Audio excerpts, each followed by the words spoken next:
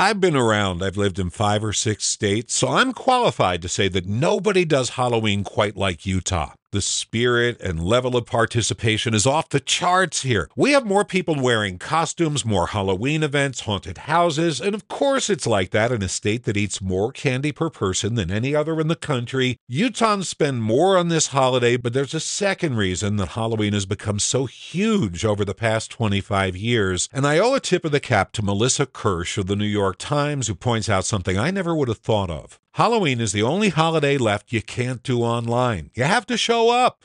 Look, at Christmas, you can drop ship gifts from Amazon. You can Zoom call the relatives. New Year's Eve, rent a movie, watch the ball drop on TV. But you can't trick or treat on a Zoom call. It's a tactile experience. Kids got to shut down the video games, stow the phones, and dress up. You got to get tired feet walking house to house. They have to hand you the candy. You can feel that plunk as it falls into your bag. And when you tear open the wrapper and take a bite, it can't be replicated in Minecraft. There's no virtual equivalent to picking candy corn out of your teeth. So it makes perfect sense that we ditch the online world to celebrate the spirit world here in the real world, and as more of life moves virtual, Halloween just keeps getting bigger and better, especially here in the candy capital of the world. Jeff Kaplan's Minute of News, only on KSL News Radio.